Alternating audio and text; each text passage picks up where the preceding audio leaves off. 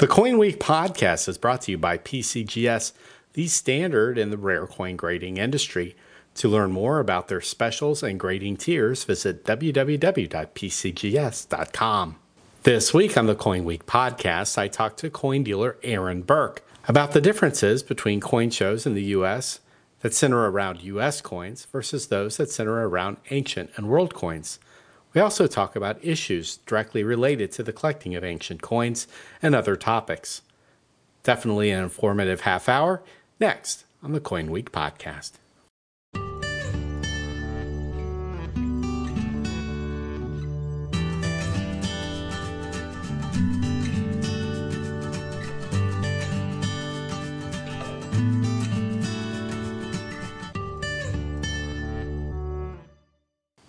Hi, Aaron. Thanks for joining me in the Coin Week podcast. Oh, thanks, Charles. Happy to be here.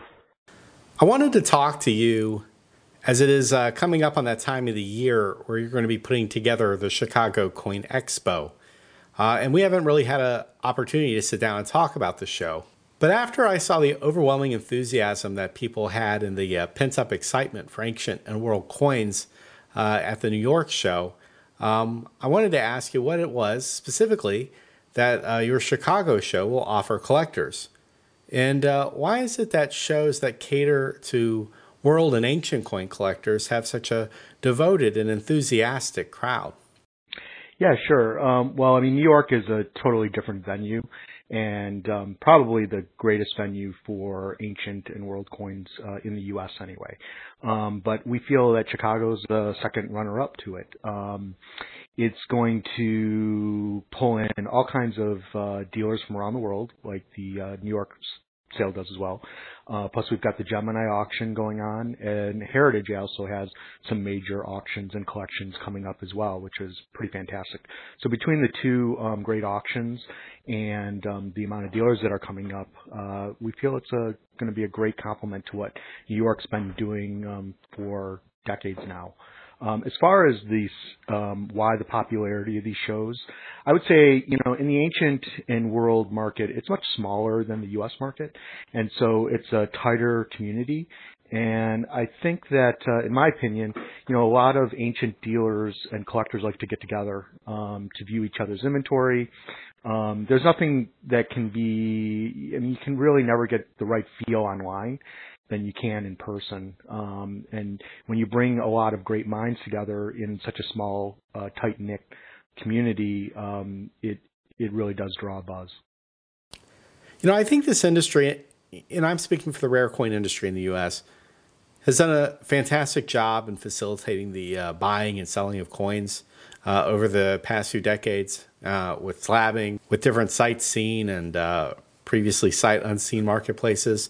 And all of this evolved out of the order and the structure of the rare coin marketplace that existed, in the past. And while I don't think it's entirely possible to completely commoditize a coin, because no two coins are identical, but when you get to ancient coins and world coins, there's so much variety, and the possibilities for market perceptible differences between specimens is so staggering that I think for most of this material, one really does need the benefit of seeing the coin in hand. And when I say in hand, for much of this material, especially ancients, the coins are appreciated in hand, in the raw.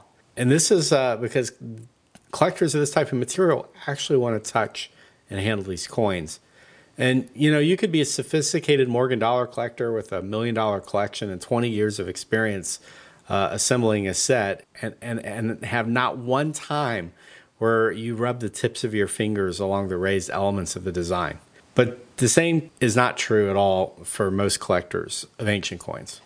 Yeah, absolutely. And I can speak for ancient coins. And you're completely correct in saying that most of the ancient market will not and does not enjoy having their ancient coins in slabs. I know that there's a certain amount of new collectors out there that are used, here in the United States anyway, that are used to the slabbing market because it's been around since the 80s and it's just what they're used to buying. And they started out buying U.S. slabs, and so going to ancient slabs just makes sense for them because it gives them a little bit of a security blanket. But what they don't always realize is that, of course, NGC does not guarantee the authenticity, and it's just really just an opinion.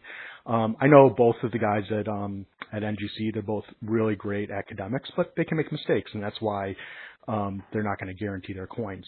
So another reason why it's great for these shows to happen is when you've got great dealers, and we've got a lot of great smaller and larger dealers of ancient coins, not only in this country but in Europe, that not only guarantee the authenticity of all their coins, but also will take it a step further and will sit down and discuss the history of the coin as well as the artistic quality, which is extremely important because you might have a coin that's graded mint state by NGC or a specific dealer, but maybe the artistic strike and the artistic quality of the coin is garbage. Because guess what? These die cutters, there was good die cutters and there was bad die cutters. So it doesn't really matter if you have a mint state coin. You could have a lousy die, and guess what? The value isn't going to be so much. And in fact, you may have a fantastic, wonderful die that is less grade and worth a hell of a lot more than the mint state version. So obviously you come into this profession with a huge advantage. Your father, Harlan, is one of the great ancient coin dealers in U.S. history. But even with the advantage of this house effect, it must have been a daunting challenge for you to get up to speed and become an expert on the range of numismatic items that your firm handles on a daily basis. I always take this job like any other job that I would probably have if I wasn't doing this, and that is, if you do it long enough, you get a knack for it.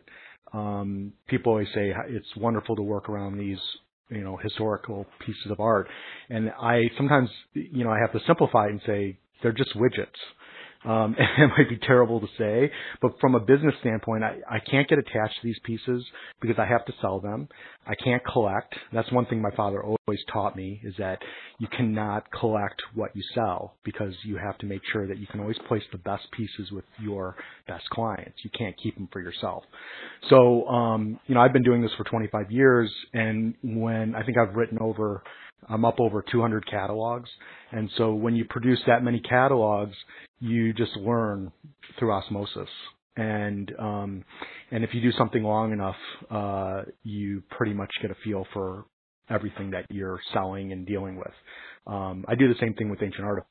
So I'm very good with ancient artifacts, and I'm better at that than my father, because my father mainly studied coins, where I've had to study coins and artifacts. And I can look at an artifact and know that it's authentic. I can know what period it is. I can know what it should sell for, what I should buy it for, and what it's going to eventually sell for if I don't sell it in X amount of time. And that's just a matter of the 25 years experience I have. Keeping in mind what you said, that you can't collect and then place the best material into the hands of the best clients.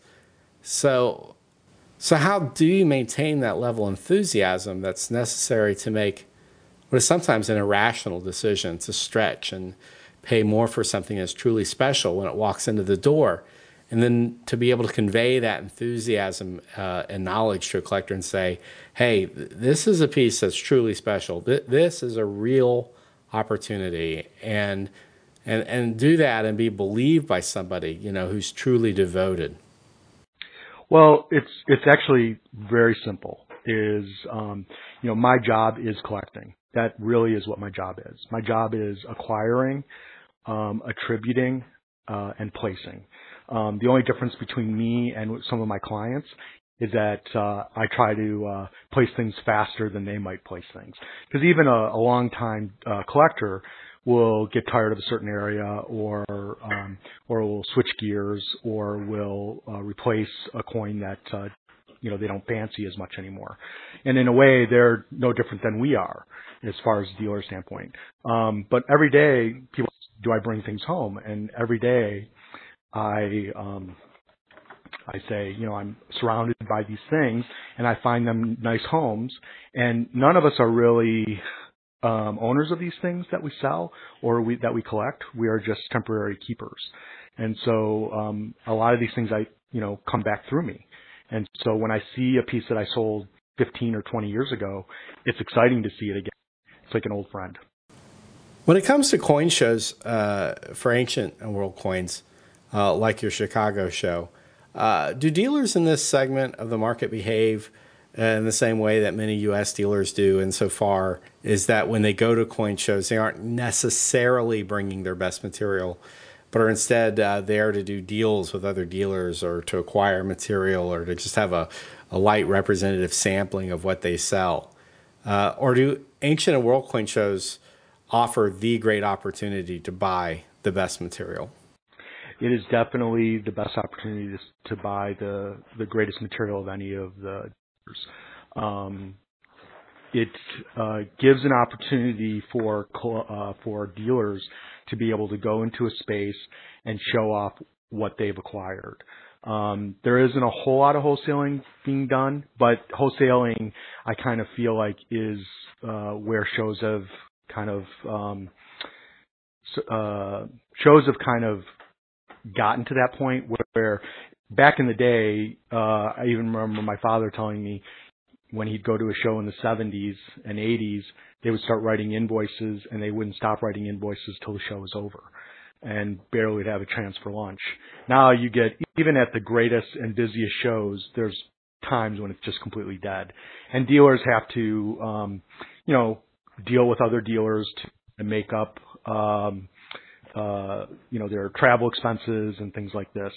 But the difference is that I think in the U.S. market you see a lot more wholesaling than you see of retailing, and in ancient coins we're always looking to sell to the retail client first if we can. Now, do you think this is the unintended consequence of our attempt to commoditize U.S. coins? For many dealers, especially the smaller ones, when you look at their table space and just sort of evaluate what they bring, it's the typical U.S. coins and the grades they typically come in. Do you think the attitudes of collectors has evolved over time to the point where maybe our taste is such that it's not likely that a dealer in a booth space will be able to provide us enough material to satisfy, our idiosyncratic collecting goals? I think it's the internet. I think that, if I had a client who was in Montana and he happened to be on 3 or 4 mailing lists and he was able to save his money for those auctions when they came out, he had money to spend. And now that same guy in Montana can wake up and he is inundated with emails. He can bid in an auction every single day anywhere in the world. So it's not a matter of if you're going to sell a coin or an antiquity or any object to a collector, but it's hitting them at the right time with the right piece, because there isn't as much loyalty as there once was. Now that's interesting, because I think with the internet being such an integral part of the buying and selling of coins today, that the need to have an expert represent you has not diminished. If anything, I think it's even more necessary due to the risks that are involved in buying and selling coins online. Now, obviously, you can make yourself your own expert by doing the work, but for many collectors, the expertise still lies in the venue of the dealer. Absolutely, and in fact, I will tell a client that I am happy to buy a coin for them in somebody else's stock, just to have the opportunity to eyeball it, to make sure that it's okay and that they're making the right decision. Because especially in ancient coins, there's no way that I'm going to have every single coin that a collector is going to want, and I'm going to have it for them right then and there when they're looking for it. It's a big world out there, and there's a lot of different dealers that are going to come up with material that there's no way I can have. But if I can keep my client close to me and be able to help curate their collection, which is really what us dealers are trying to get at, then I think that's the goal that we're trying to achieve. Is it still viable for your firm to source material by traveling to Europe and Asia and scouring the auctions there for coins, or is the U.S. market a better and more profitable source for a world coin or ancient coin seller? I think you have to pick and choose what shows and what auctions to go to. There's some people in the ancient industry that are very good at just going to auctions and working off a commission. and they do very well with that. There's others that just don't like to travel as much, and and to go to Europe and to spend all of that time and effort, and to be away from your office or home, and to there's definitely advantages to going overseas or going to a show because you're going to see things that you wouldn't necessarily see online, but you have to weigh the risk reward. And collectors, because of the internet and the transparency that it has brought to the marketplace, can find out how much coins cost at auction, And one of the costs that many collectors have not necessarily shown a willingness to pay is the carry cost, the travel cost, the purchase cost of the coins, especially when a dealer has to bear all these costs up front to source the materials from overseas and then pay to get it back. Yeah, and it's not just that. It's also, when I bid for a client in an auction, you're not only getting the representation and making sure they don't make a mistake, but also you're importing it in properly. You're taking care of all the custom needs that have to, a lot of individuals aren't used to dealing with customs, but we do it every day. So there are definite advantages to using a dealer, and you'll end up saving money in the long run, even though it may feel like you're spending money on a commission. Have importing issues become more complicated due to the European cultural property laws? It definitely hasn't made it easier, but I think our customs, all they want you to do is tell the truth. If you tell the truth, you never lie, and you cross all your T's and dot your I's, there's never a problem. As soon as you start to mess with that system, then you're just looking for trouble. But so if something has an issue, and I know it's going to have an issue beforehand, we just don't participate. And now places like companies like Federal Express that used to clear all the packages, they won't clear them anymore for any coin related or antiquity related items. So so you have to have a private broker to clear all your packages. So that adds some expense because now it's about $150. At least that's what I that's what I get charged by my broker to clear every one of my packages. So you have to factor that into the costs of doing business. It seems that these types of laws, while they may be well-intentioned, seem to misunderstand what coins are. Coins are mass-produced objects that were made to travel and to be spent as money. They weren't meant to be kept by their issuing government for time infinitum. So the idea that a coin, produced in the past would fall under the ownership of the current government when it was only a mass-produced widget that some people long ago made and let loose in the wild to be spent, not expecting to get it back. An item that, only exists today because the government didn't get it back over time and melt it down, it belies a certain logic. And it's also counterproductive to the effort of the part of this community, to preserve these items for future enjoyment and study means that we must be able to collect them and study them. Well, don't get me started, but you are, so I'm going to answer your question. If you go back, we have a massive library here that my dad started back in the 60s. And if you go back to old coin syllogies, a lot of the hoards were all recorded. And they were recorded because nobody cared. It wasn't illegal to go and dig these things. Governments weren't actively going after smugglers, even though a lot of that stuff was being smuggled out back in the 40s and 30s and 50s and onward. But it was all being recorded. I mean, I have original paperwork. Now this is antiquity based, but I have original paperwork from one of the Chicago museums that was working with a collector in the 1930s. And the museum was asking the collector where the dealer in Iraq had gotten some Sumerian objects so they could record the find spot. And they were sharing information between museum, collector, and dealer. So now with all of these rules and regulations, people who are completely against collecting, which a lot of these archaeologists that want things left in the ground, and for good reason, they are kind of shooting themselves in the foot because there's always going to be probably looting at some level. There has been since the time of the ancients. it's just natural that people are going to take things out of the ground and try to sell them. And so to me, it makes more sense to try to legalize this. But unfortunately, you're dealing with broken countries and bad governments. So I don't really know what the answers are, but as far as I'm concerned, we just try to buy legally. And in fact, it's easier for us these days to just buy in the United States, and there's plenty here that we can buy legally and not have to deal with the issues that are going on overseas. You know, it's been famously said that, in somewhat a joking manner, that numismatics is greed masquerading as science. But if you really think about it, as much as archaeology tries to understand and take into account different aspects of ancient civilization, there are no archaeological branches that study numismatics at the level that a professional numismatist would. And our understanding of the monetary system of the country comes from numismatic study, not from digging something up under the ground. Numismatics also is forensic type of science. For the most part, we weren't there. There's no video of people striking those coins. The documentary proof is sketchy, even in the recent past. But what we have through our skills of pattern recognition and access to different specimens of the coin is a knowledge about where coins came from and how far they spread and when they spread, and what the metallic composition meant about the economy and their ability to source the product.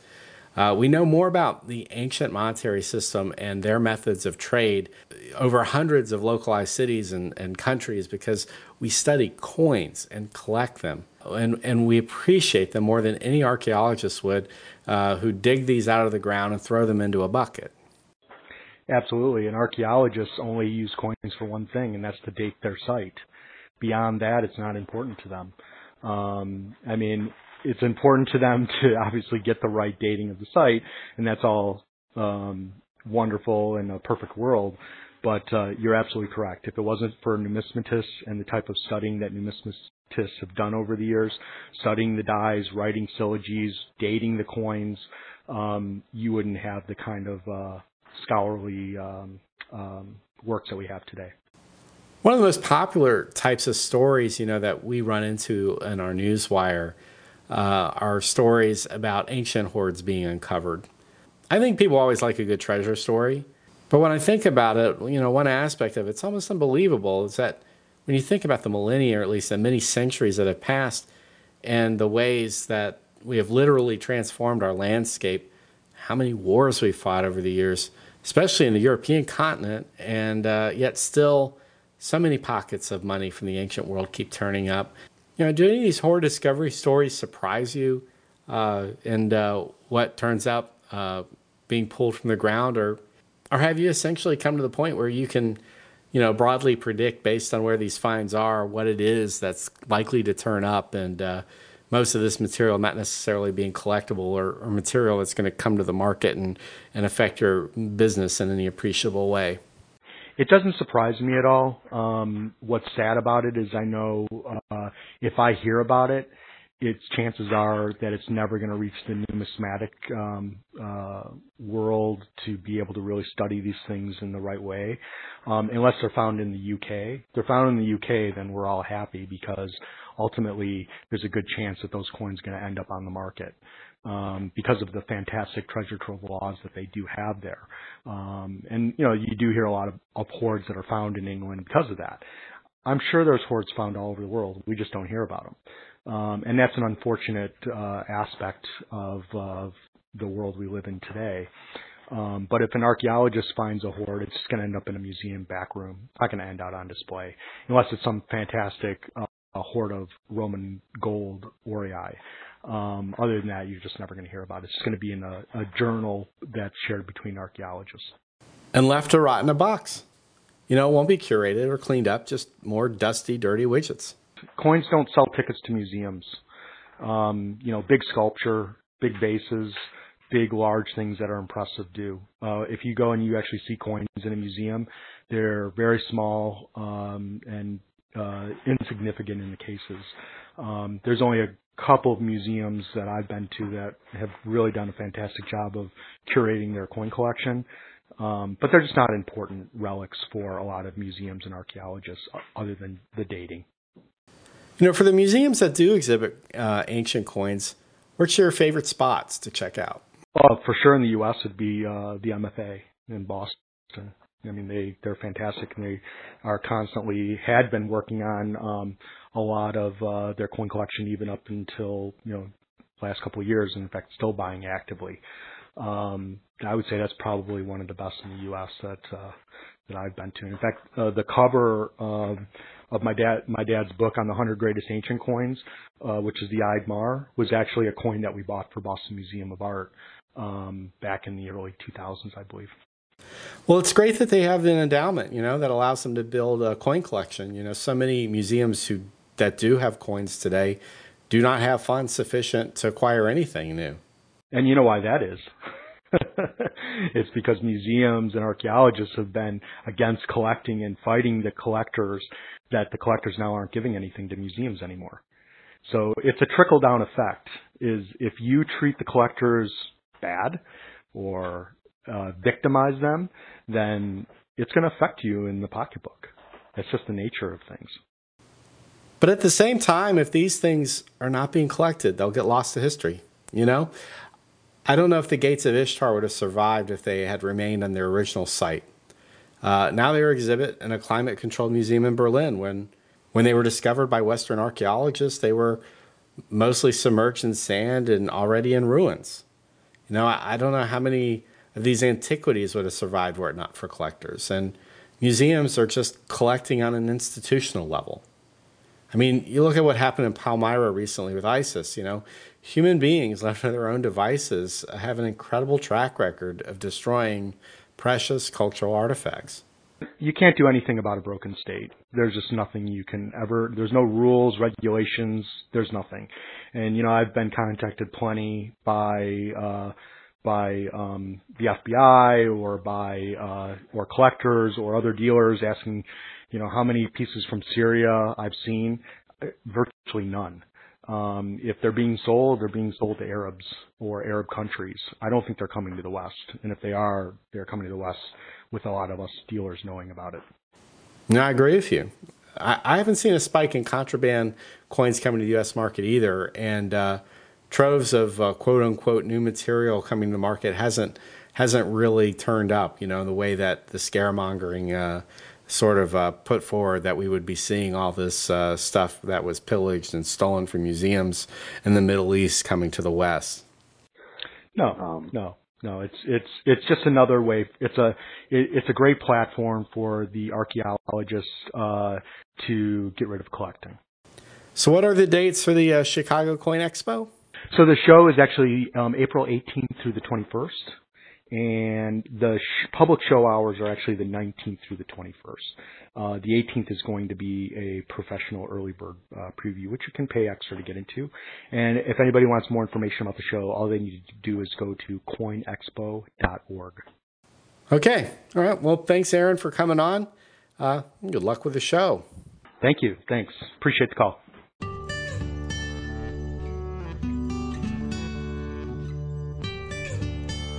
If you enjoyed this podcast, please share with your friends. And remember, you can download every episode of the Coin Week podcast for free from the iTunes store. Coin Week podcast will be back this Friday with another new episode, this time with coin dealer Pat Heller. We'll talk about precious metals in the age of Trump. For Coin Week, I'm editor Charles Morgan. Until next time, happy collecting.